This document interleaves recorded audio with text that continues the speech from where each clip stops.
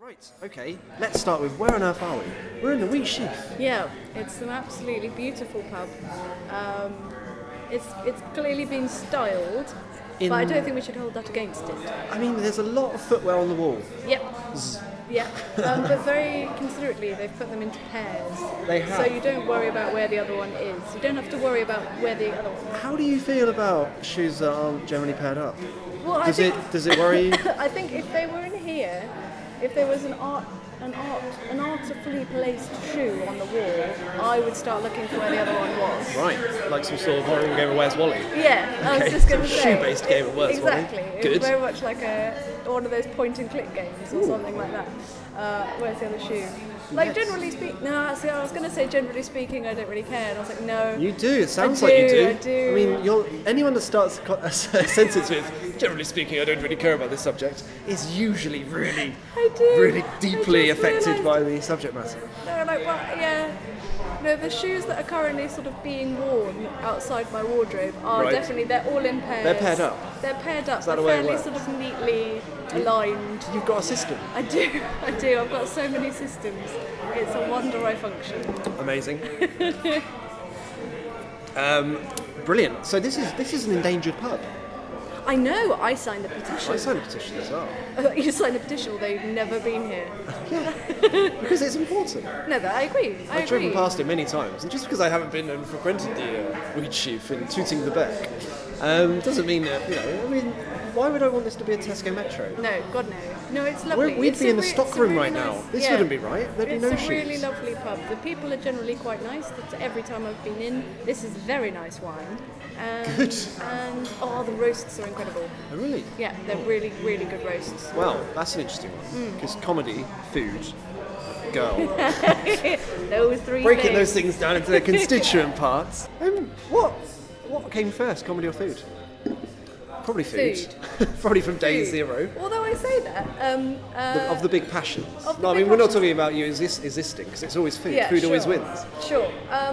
I think, I don't know, my interest in food started when my dear mother would not mind me saying this, in that I learnt to cook to survive. Right. Her cooking was very experimental and it was very well-meaning, but it didn't necessarily always live up to what she thought it would. How experimental? Well, like she would try a new recipe and would go, I'll change bits, and then it wouldn't work because she'd changed bits rather than following a new recipe. Right. So I have gone completely the other way, and I am a slave to a recipe. A recipe slave. Yeah. So, but I Right. love it. It pleases me a great deal. What is it about that process? Is it just the science behind it? Yeah, I This think is so. precise detail. Yeah. This So is like measurement. Yeah. So also the first time I make it, I like to use the recipe, and then the next time I'm very happy to then experiment. But the first time you use a recipe, you might as well use the recipe. Otherwise, you What's could the have point just of having a winged- recipe? Exactly. You You're could just have lobbing winged it things from in the place, start. otherwise. Exactly. You could have just winged it from the start. So yeah. So I started cooking when I was, I don't know, 14 or something like that. Survival, like obviously. a lot, sort of cooking a few times a week. And then I got my first cookbook, which was Nigel Slater's Real Food, which I still have and I love very much, when I was 17. Actually, no, my first ever cookbook was a Winnie the Pooh cookbook. I had So the... that was a primary school purchase. That's awesome. I had the Roald Dahl's Revolves and Recipes. Oh, Was cool. my first cookbook. Oh, were they edible or was it Yeah. all like a? No, it's all amazing. edible. Look, you could make the edible pillows from Charlie and Jolly Fantastic. Factory and things like That's that. Or they really had something awesome. from the Twits and things like that. It That's was just very like, cool. because I grew up on Roald Dahl. Not on him, that would be Sure. weird. There I am, Roll. You crack on, mate. And chances are you're going to die shortly. That's tragic, but true. But yeah, that was my first. Oh, my first that's ever. nice. I didn't even know there was one. That's quite good. I lost touch with it. I say I lost touch with it. You know, It as you never do. called back. It just didn't. It refused to pick up It the drifted phone. apart. I tried email. I sent a pigeon, but no, it refused. So I have recently repurchased it. I got it on eBay. Oh, I got it back, cool. and it cost me 1p. Have you made anything from it yet? I have not. Me too. I have plans for again, I think there's a Twits spaghetti. That looks quite interesting. Cool. But start small with spaghetti. That's Yeah, you know where you are with spaghetti already. You should. So theoretically. But to just finish the answer to the question. Yeah, I don't mind me interrupting. So no, I was just going to say. So the interest in food goes quite far back. So yeah, the Winnie the Pooh cookbook, and when I learned, we were given cookery lessons in the last year at primary school, and I asked my teacher at the end for all the recipes so I could, and I found them the other day, which was lovely. Oh wow! I say the other day, it was like last year, but you always say the other day. It was fine. But weirdly, I was thinking about this, popped into my head in the shower. Okay, normal. No, I do a lot of good You thinking do a lot of in short the shower. burst shower thinking. Yeah, I do. Good. And it popped into my head that my mum told me a little while ago when I told my first ever joke. So it was. The table's yours. Let's hear it. It was when my parents were still together, so I must have been less than 4 Okay. and old enough to talk. So I must have been somewhere between 2 and 4. So I'm going to plump for 3. That is that's the average. Yeah. There we go. We'll go in there. So I was in the back seat of the car. We're driving along, playing I Spy. And I say, I spy something beginning with W. And then it gets like window pane, windscreen wiper, all the things beginning with W. And I'm like, no. And they're eventually starting to go like, what else begins with W that she could possibly know? So they go on for a little while and then they give up. And I say, wabbit. And then crease up laughing. So yeah, little 3-year-old me thought 3-year-old me was hilarious. Yes, well, you clearly. So yeah. So although what I thought in the shower the other day was, I think I may have stole that from Elmer Fudd. So my first joke may have been plagiarised, which is a bit of a shame. It is. But you steal from the best. And that really brings the tone of the shower down.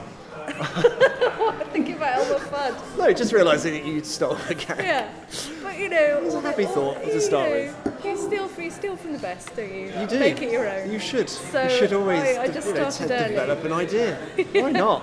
Yeah. That's amazing. Are there other general thoughts you tend to have whilst showering? This is a weird question, but an apt one. Do you utilise a shower for thought processes? I do, definitely. Right, it's a go-to place.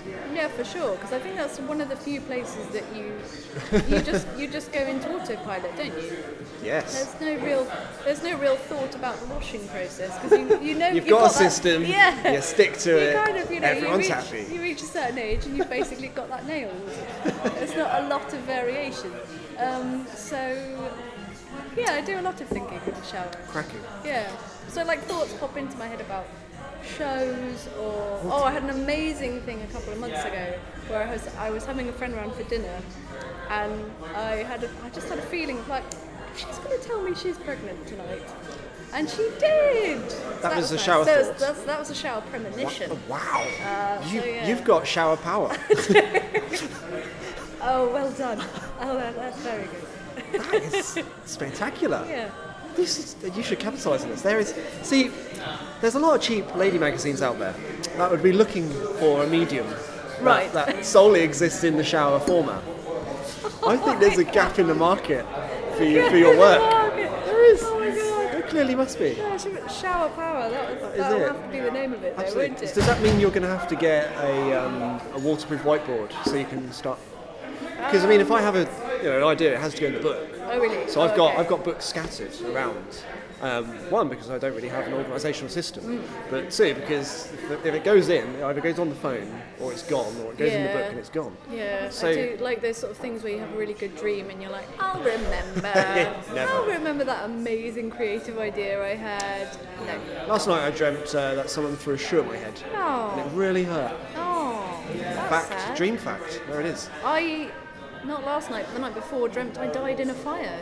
Ooh. Yeah. Massive one or just a tiny domestic one? No, a house fire. Domestic? Yeah, domestic. Textbook domestic fire. Yeah, it started with oregano. Dried oregano. That is a dangerous sport. Yeah. I mean, that's an extreme sport. I've seen that. Yeah. So, kids, don't overherb. Don't overherb your food. If there's a message that you want to put out to the audience at an early point, it is, we're not dicking around with oregano, it's dangerous. Yeah, no, it's a hazard. Let's not mess around with your herbs. Yeah. Good. Favourite herb? Rosemary. Ooh. Yeah, I think so. Okay. Interesting. Because it's very versatile, pleasing to look at, and quite easy to maintain as a plant. So maintaining your herbs is key. Yeah, some of them are bastards. Ooh. Coriander, Shitty herb. such a diva. Really? Coriander's a nightmare. Is it? It just thinks it's all that. It's just like, I'm just going to fall over. You're like, oh, you probably need some water. I'll give you some water. Nope, not getting up. So just carry on lying down. are you a grower as well as a eater? Yeah. You're a I tried hunter, to be. gatherer, forager. I tried to be. You're good. I grew. What did I was quite adventurous. Well, not adventurous, but I branched out into new avenues of planting this year. So Really? I tried. So What did I grow from seed? I grew thyme, did I see something on your Twitter about a marrow? courgette. Courgette, that'll Oh my do. god! The courgette plants went. By the way, I'm not a stalker. It's quite right. No, I it's was just fine. doing research. It's research. It's fine. It's perfect. Totally. It's research. I'm also delighted that someone even looks at my Twitter feed. No, it was courgette plants. Courgette. So that was new for the year? That was new for the year. Good. The seeds came inside an Easter egg, which is pretty awesome. Expected or just a surprise? No, total surprise. Wow. Total surprise. Like a really good version of a Kinder Egg. Yeah. Like with So something it's like- genuinely useful inside Yeah, it. exactly. So I planted a few and gave one to my mum. Wow. I had two really good ones. So I think next year they did really well. I think the only thing is I will plant them a bit earlier because obviously I planted them after Easter. Of course. So they didn't fruit until quite late on. So I think if I plant them earlier, I should get a slightly more bumper So harvest. another top tip. Another top tip. Pop 'em in early. Plant your courgette seeds early. There we go. Yeah. Prior to Easter. Other religious Yeah. holidays are available, but always plant your courgette at the point between Christmas and Easter. Yeah. Really. Let's go with the Yeah. general New Year Yeah. period. No, somewhere in the middle. Somewhere in the middle. So So probably let's like go February, yeah. Mid-Feb. February, National Chip and Pin Day, 14th February. Perfect. Probably do that there. Perfect. Yeah. I Absolutely. don't know why that sat in my mind, but I've been affected by National Chip and Pin Day. Have you? Just got to Really? say it. I remember it. It's like it was yesterday. It wasn't. That reminds me of the Mitchell and Webb sketch. There's chip and pin. Oh no, there's pin and cushion and fish and chip. Yeah. And then chip and pin go, hey guys, we're gonna leave you fish and cushion because we think chip and pin's gonna really take off and we think we're gonna be a better double act. Wow. Chip and pin fails and fish and cushion goes like stratospheric. So now in the game would be contactless. Contactless, yeah. Card and clash. Ooh. Yeah. Oh, I'm really angry about the announcements. Card clash. Be aware. Like, I don't use the underground a lot. I use the underground for about 80 seconds a day. Yeah. Twice a day. Let's call it 160 seconds. More maths available later. But they're really hot on the card clash at the moment. There's a lot of, whatever you do, guys, Yeah. don't put your oyster and your bank card together, guys. This is bad news. I think they're probably just preempting people getting cross. Because people get cross very easily. In life. Yeah. Let And alone on the particularly when it underground. involves transport and money. More so with money, I think. Do you believe in contactless payment Do I technology? believe in it? Well, the question is, does it believe in me? I don't know if it does yet. Yes, I believe it exists. And if I had a contactless card, I would use it. You are weeks behind the game. Literally weeks behind. It's not my fault my bank hasn't given me one. Destroy your card. And send a new one. Top tip. Don't just wait for expiry date. Never Be proactive. Get on the phone. Say, excuse me, guys. Right. I was like, don't know why the accent's there, but we'll carry on anyway. It's send me a new card, yeah. Yeah. I want that contactless Okay. technology Oh, should I- for maybe anything less than I'll. £20 in a transaction. Yes, so many tips. There are- So many tips I already. think We should there's- keep a tally. A tip tally. Tip tally. Right. Oh, God. Fantastic. So from food to comedy. Natural segue. Yeah. Three, 3. back in a car, Yeah. classic start. Yeah. Where did it go from there? From thence, it went to sort of dicking around at school, I think. not that I was the class clown. I certainly wasn't on purpose. Accidental clowning. Yeah. So, I mean, I don't know. I mean, primary school, there's not a lot of... I don't know if there's a lot of outlet for comedy necessarily. Although I did a lot of... Yeah, I mean, I did the school play every year. That was quite fun. I was narrator. I was a narrator. What did you narrate? Narrator. Yeah. Narrator pound. Narrator fist bump. There it is. For the audio podcast, that was a fist bump. To respect the narrators. Nativity. They got me in every year. Yeah. Textbook nativity narrator. Nice. Yeah. I narrated a nativity, and I Good. narrated Thumbelina, I think it was. I think it was Thumbelina. Yeah. That's not a curriculum sort of classic. Oh, well, we were pretty out there. Yeah, you were pushing the boundaries. Little, tiny, middle class, entirely white village school. Where We're was just it? breaking those boundaries. You really were. Yeah. Guys, this is what we're doing. Yeah, Thumbelina guys. It's going to be fine. Yeah. And then,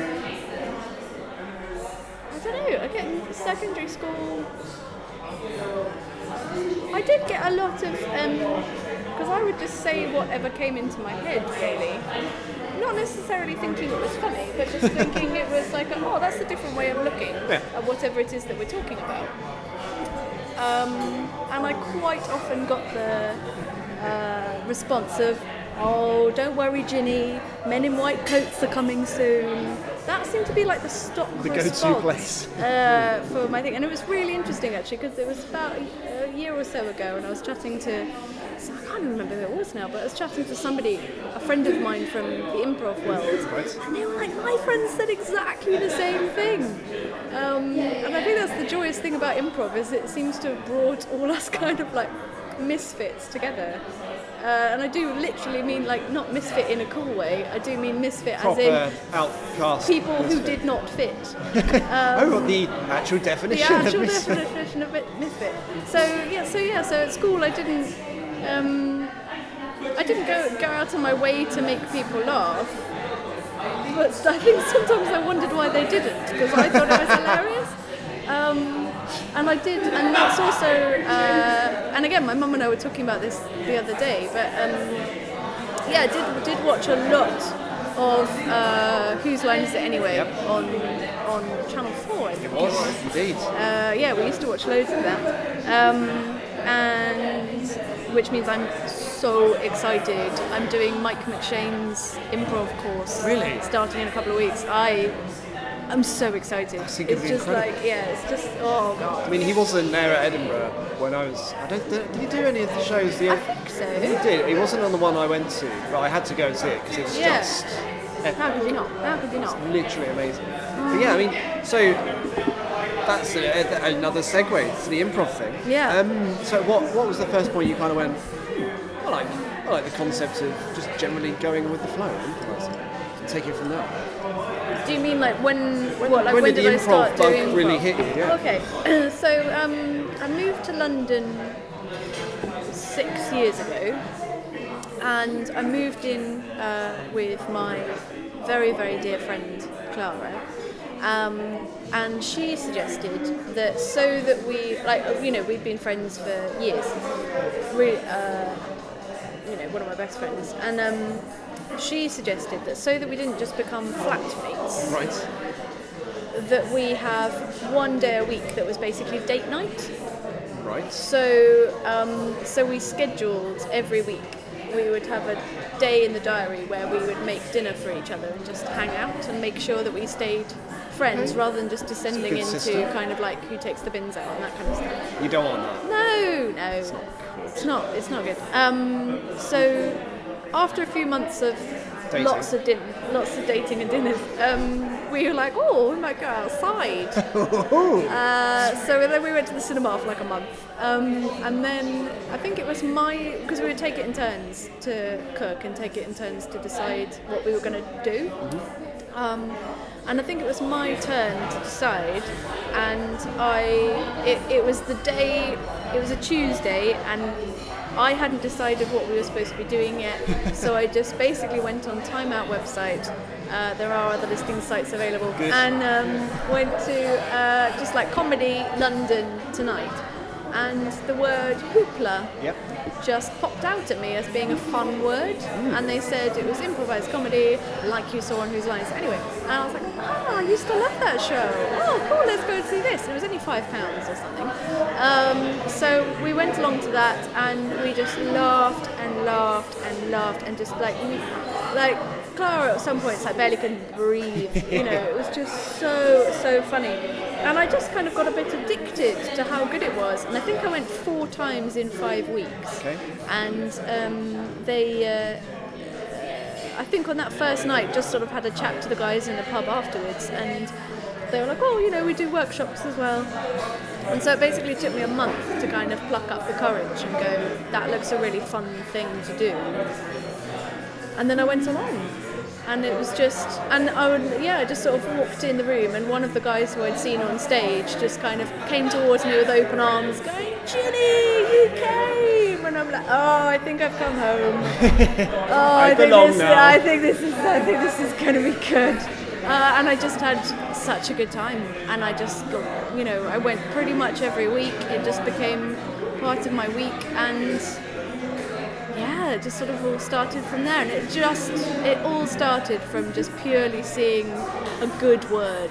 Good. A good word. Good words. Yeah. Do you have any particular favourite words? Cream. Cream. Is a good one. Cream. Right, it's good. That's an excellent word. Top word. Oh gosh. I quite like blanket for what it means. Blanket. Blanket's nice. Nice. Blanket's nice because it's very instantly evocative, I think. Okay. You either think of blanket of snow or a blanket snuggling you. It's a very evocative word. Makes me think Les Dawson. That's cool. That's just blankety blank. Right, yeah. There are probably others. There are definitely other words out there. There are definitely other words. I'm going to go. Other words are available. They are. Palaver. Oh, that's nice. It's a classic word. That's good. That's a classic word. And puddle. Puddle's lovely. I'm a huge puddle fan. Puddle's lovely, as is pudding. All the bees. Oh, pudding's a good one. Yeah. Good. Yeah. So, for those that aren't accustomed to the world of improvisation, what would you say are the key fundamentals to improv? Well, I teach improv every now and again.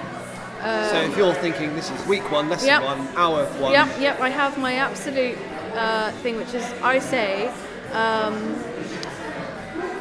everybody who teaches you improv will say that there are no rules to improv, and then proceed to give you a whole load of rules. They'll give you 3 main ones, but in my opinion, the absolute cardinal rule of improv, under which everything falls, it's the brilliant it's a blanket rule. It's a blanket rule. It's quite simply, don't be a dick. It's the number 1 rule of life. It's the number 1 rule of life, which is why it's the number 1 rule of improv. Good. So Good don't parallels. be a dick in life. Don't be a dick in improv. Just don't be a dick. Don't be a dick in improv. Don't be a dick in life. It works both ways. It really does. So don't be a dick is basically the absolute number 1, because if you're just doing that, everything else is fine. It's all really easy if you're not being a dick. It just all falls into life place. Advice, it is. It all falls into place. But I would say, aside from that, maybe the more kind of So our foundation is don't be a dick. Let's build the house of improv. And then I would say the walls are. It's going to probably be a wigwam, but I've forgotten them. That's hilarious. Good improv. Just make it up. Just make anything up. Good work. Well, there's yes and. So that's the idea that you say yes to someone and then you build on what they've given you. So you're agreeing with them and then adding. So if you just go like yes all the way through a scene, that's lovely, but it doesn't really do much. But if you go yes and that's amazing because blah blah blah, then the other person has something to go, great, okay, you've given me something to play with as well. So it's kind of like, it's a bit more like a game of tennis or something, rather than just someone serving at you all the time. The lonely man with the machine of doom. Exactly. I hate my life. Listening is very important. Absolutely. It's very easy to just get in your own head, worry about what it is you're going to say next, and then you don't listen to what the other person is saying, and therefore it's then very difficult to come out with something that fits, or that is in any way a neat follow-on. Right. And also it's really important to listen to yourself, to actually pay attention to whatever it is that you're coming out with, so you're not just dumping a whole load of nonsense onto the other person that then they can't do anything else with either. Committing is the other big one, which is basically if you come up with an idea, go with it. Don't go, oh no, hang on, no, I've changed my mind. No, we're not in an igloo. No, it's a palace, No, it's a palace now. Because then the other person is going to go, what? I thought we were in an igloo. And the audience is going to go, what? Is it a shape-shifting igloo? And so it just makes everything a lot clearer. And again, it's a lot easier. It's all about making it as easy as possible. Because you're already setting yourself a ridiculous challenge. So you might as well make it easy on yourself. And also, a very good one, this is the last one, I promise, which Dylan Emery taught me, which was your only job is to make the other person look good. Okay. So if you're making the other person look good and they're making you look good, it's just going to be lovely. Everyone's just going to have a great. nice time. Looking just good, have a nice feeling time. fine. Exactly.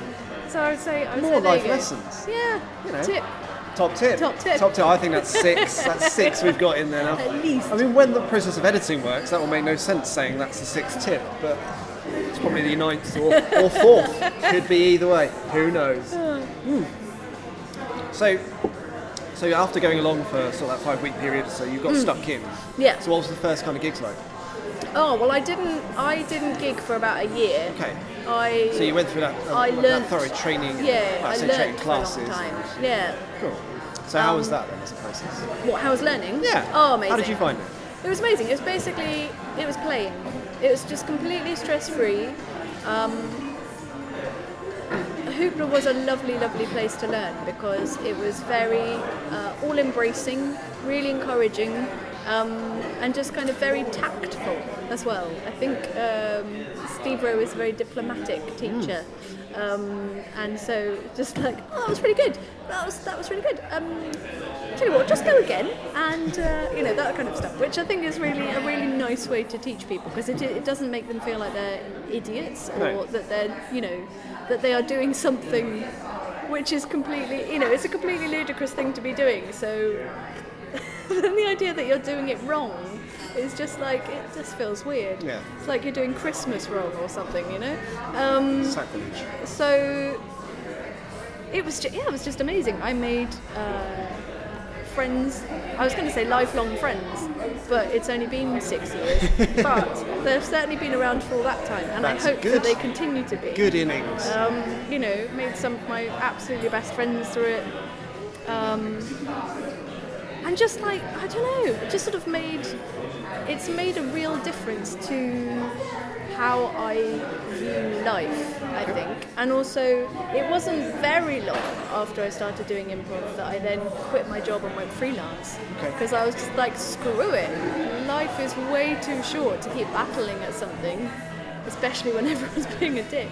So might as well do something that you really enjoy. So I think it was that those first few months were a kind of a joyful exploration of something completely new and exhilarating, and just that feeling of like relief and release to just at the end of a day just to be able to go into a room above a pub and just lark about with a lot of like-minded people. It's just other outcasts too. Yeah, other outcasts. We have to go somewhere. And it's a dark room above a pub. It's pretty textbook. Yeah. So it was amazing. It was really amazing. Cool. So then, moving on to those sort of first performances. Yeah. How did that kind of? I mean, mentally preparing and going through the classes and so forth, but there's nothing like a live performance. No, there's you can prepare as much as you can or want, but the moment you put yourself in that spotlight, you put yourself in front of an audience, 1 or 50 people, it doesn't matter. The dynamic changes completely. How did you? Was that? I mean, you performed previously? A little bit, I guess. Yeah. Well, I'd done a lot of drama at school, and I'd done a bit at university. But then there was a fair old gap. Oh no, actually no. It was probably about a year and a half since I'd been on stage. But yeah, again, it's a totally different thing to go on with something scripted and to go on with nothing. I was sick to my stomach on the day, and indeed the week leading up to it, I was like, I'm going down with a cold. I'm pretty sure I'm going down with a cold. I just could feel tension in my throat, and it was just tension headache, which I didn't think of as a tension headache at the time. I thought I was going down with a cold. I just felt dreadful. I just felt absolutely dreadful. Just absolutely terrified. Not really a case of what am I doing or why am I doing this, because I knew I didn't have an option. I was going to do it. There was no part of me that was going to chicken out. It was going to happen. I was completely terrified. But then that feeling of first going up and it just instantly melted away. Good. Literally as soon as I stepped on stage, it went. And it was a really fun show. I did still one of my favourite ever scenes in that very first show with my dear friend John Monkhouse. And we sang a song, and the host asked the audience for a suggestion of a relationship, and I didn't know who the person was, but it turned out to be my friend Chris's now wife, who shouted out anthropologist and subject. Ooh.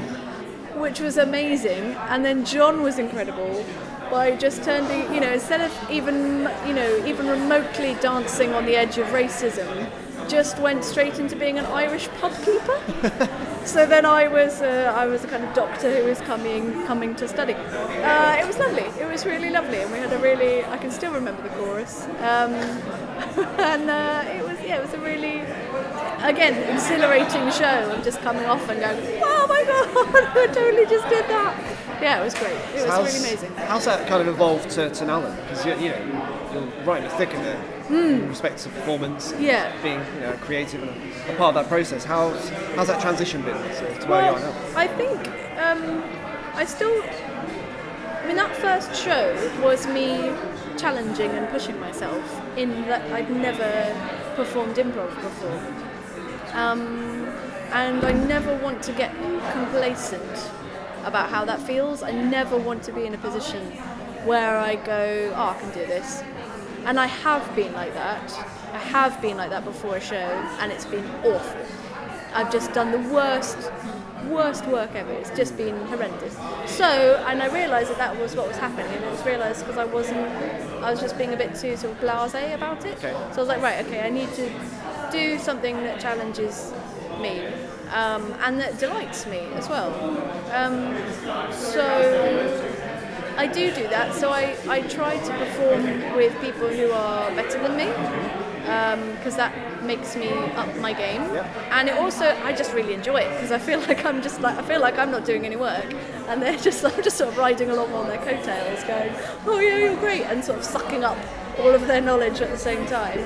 I do improvathons now, which is an absolute joy to have begun being involved in that. I'm so grateful.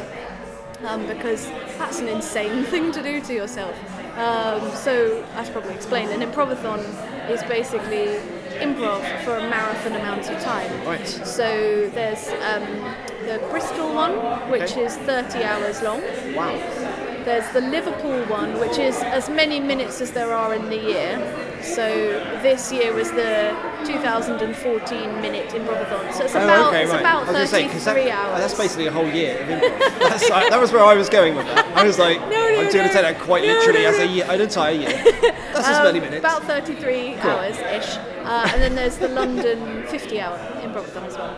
So those are all you have an episode of about an hour and 45 minutes, then you have a break for 15 minutes, and then you go again for another hour and 45, break for 15, and you just keep going, and you stay with the same character each time, and it's basically like a soap. So it usually has the same setting, and then it's all those people who live and exist and visit that setting. So that's an incredible thing to do. And I do my one-woman solo improv show as well, which came about by me. To be honest, it wasn't a conscious decision to push myself. It was just I was in a group called 8-Bit, and our coach, Katie Shute, basically in a warm-up session said, okay, I'll show you how to do budget scenes. And a budget scene is basically an improv scene with only one person. And I'd never done it before, and it was just so much fun. I loved it. I absolutely loved it. It was like I discovered another door in the improv corridor, and I found a whole new other set of corridor and doors. A wing. Yeah, another wing. Oh, I like that. So I started, and it was a few months before I thought, I want to give that a go. And so I approached Katie and Carrie Ad Lloyd and Paul Foxcroft to be my directors, and basically made a show with them. And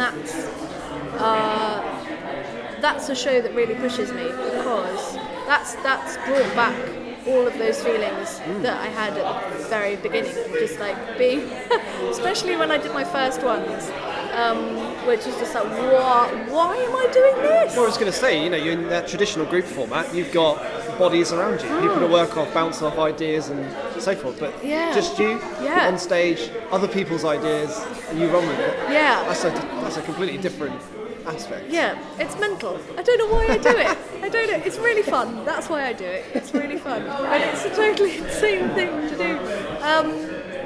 But yeah, that pushes me.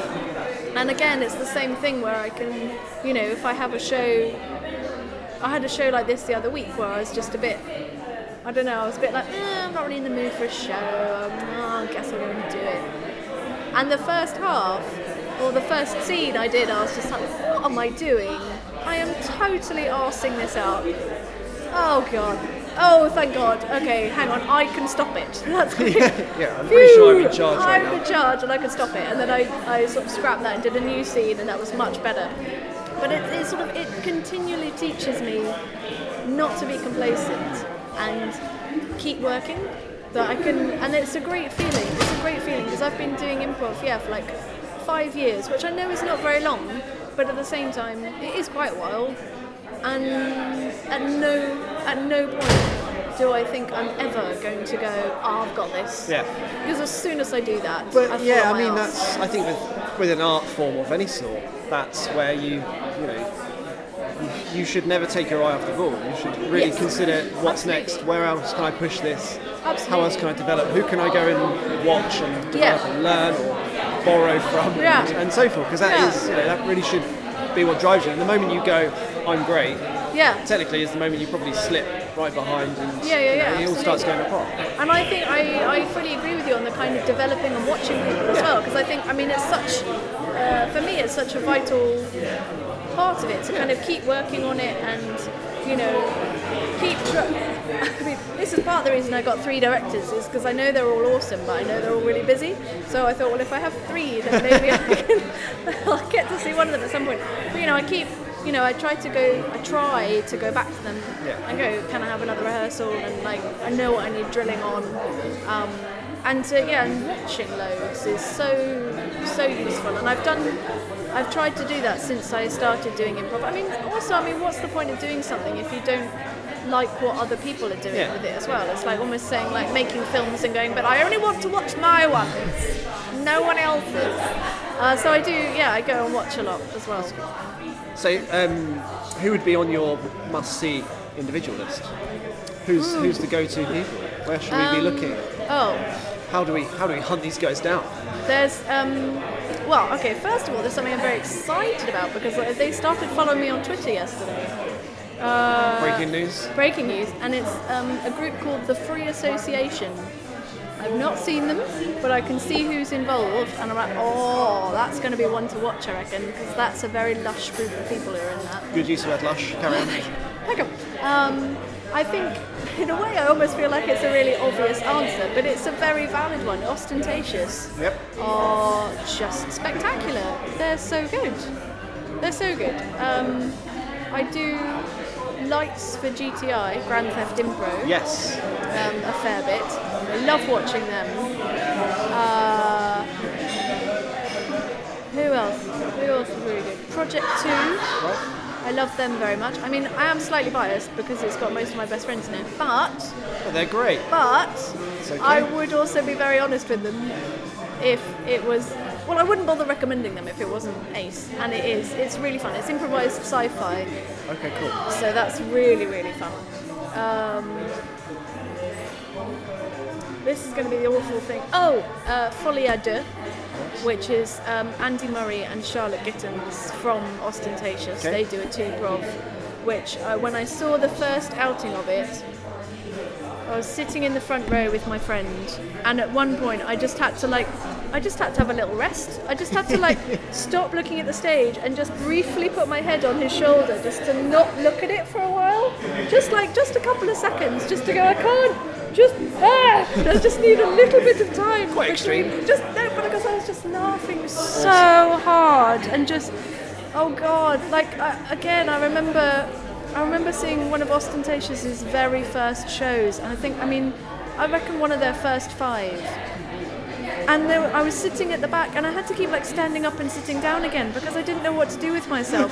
Because I was like, laughing is not enough. Laughing is not enough to get. I can semaphore.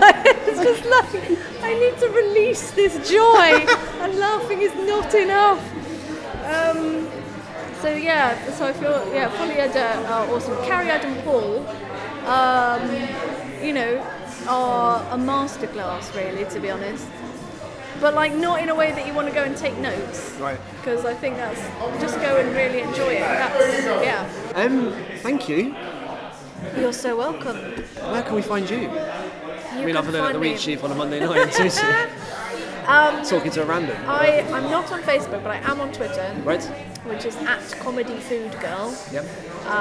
And I'm also on Instagram @ComedyFoodGirl. Although there's probably more information on Twitter.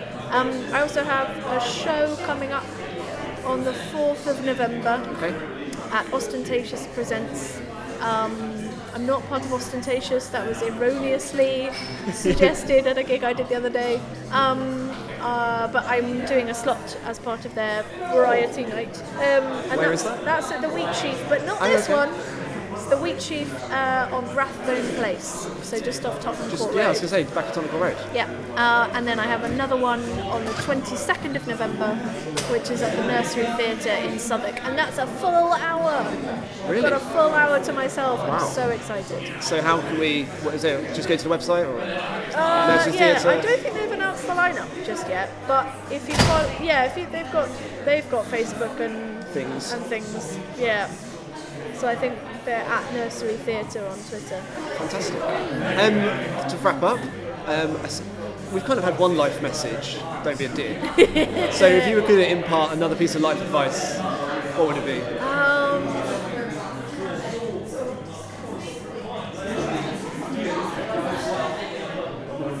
Oh gosh, there are so many. I think...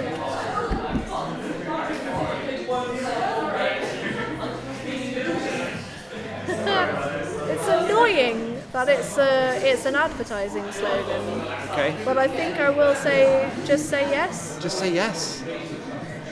Just say yes. It works on all counts. Yeah. Generally. Yeah. Good. Wise words. Brilliant. Thank you very much. Thank you.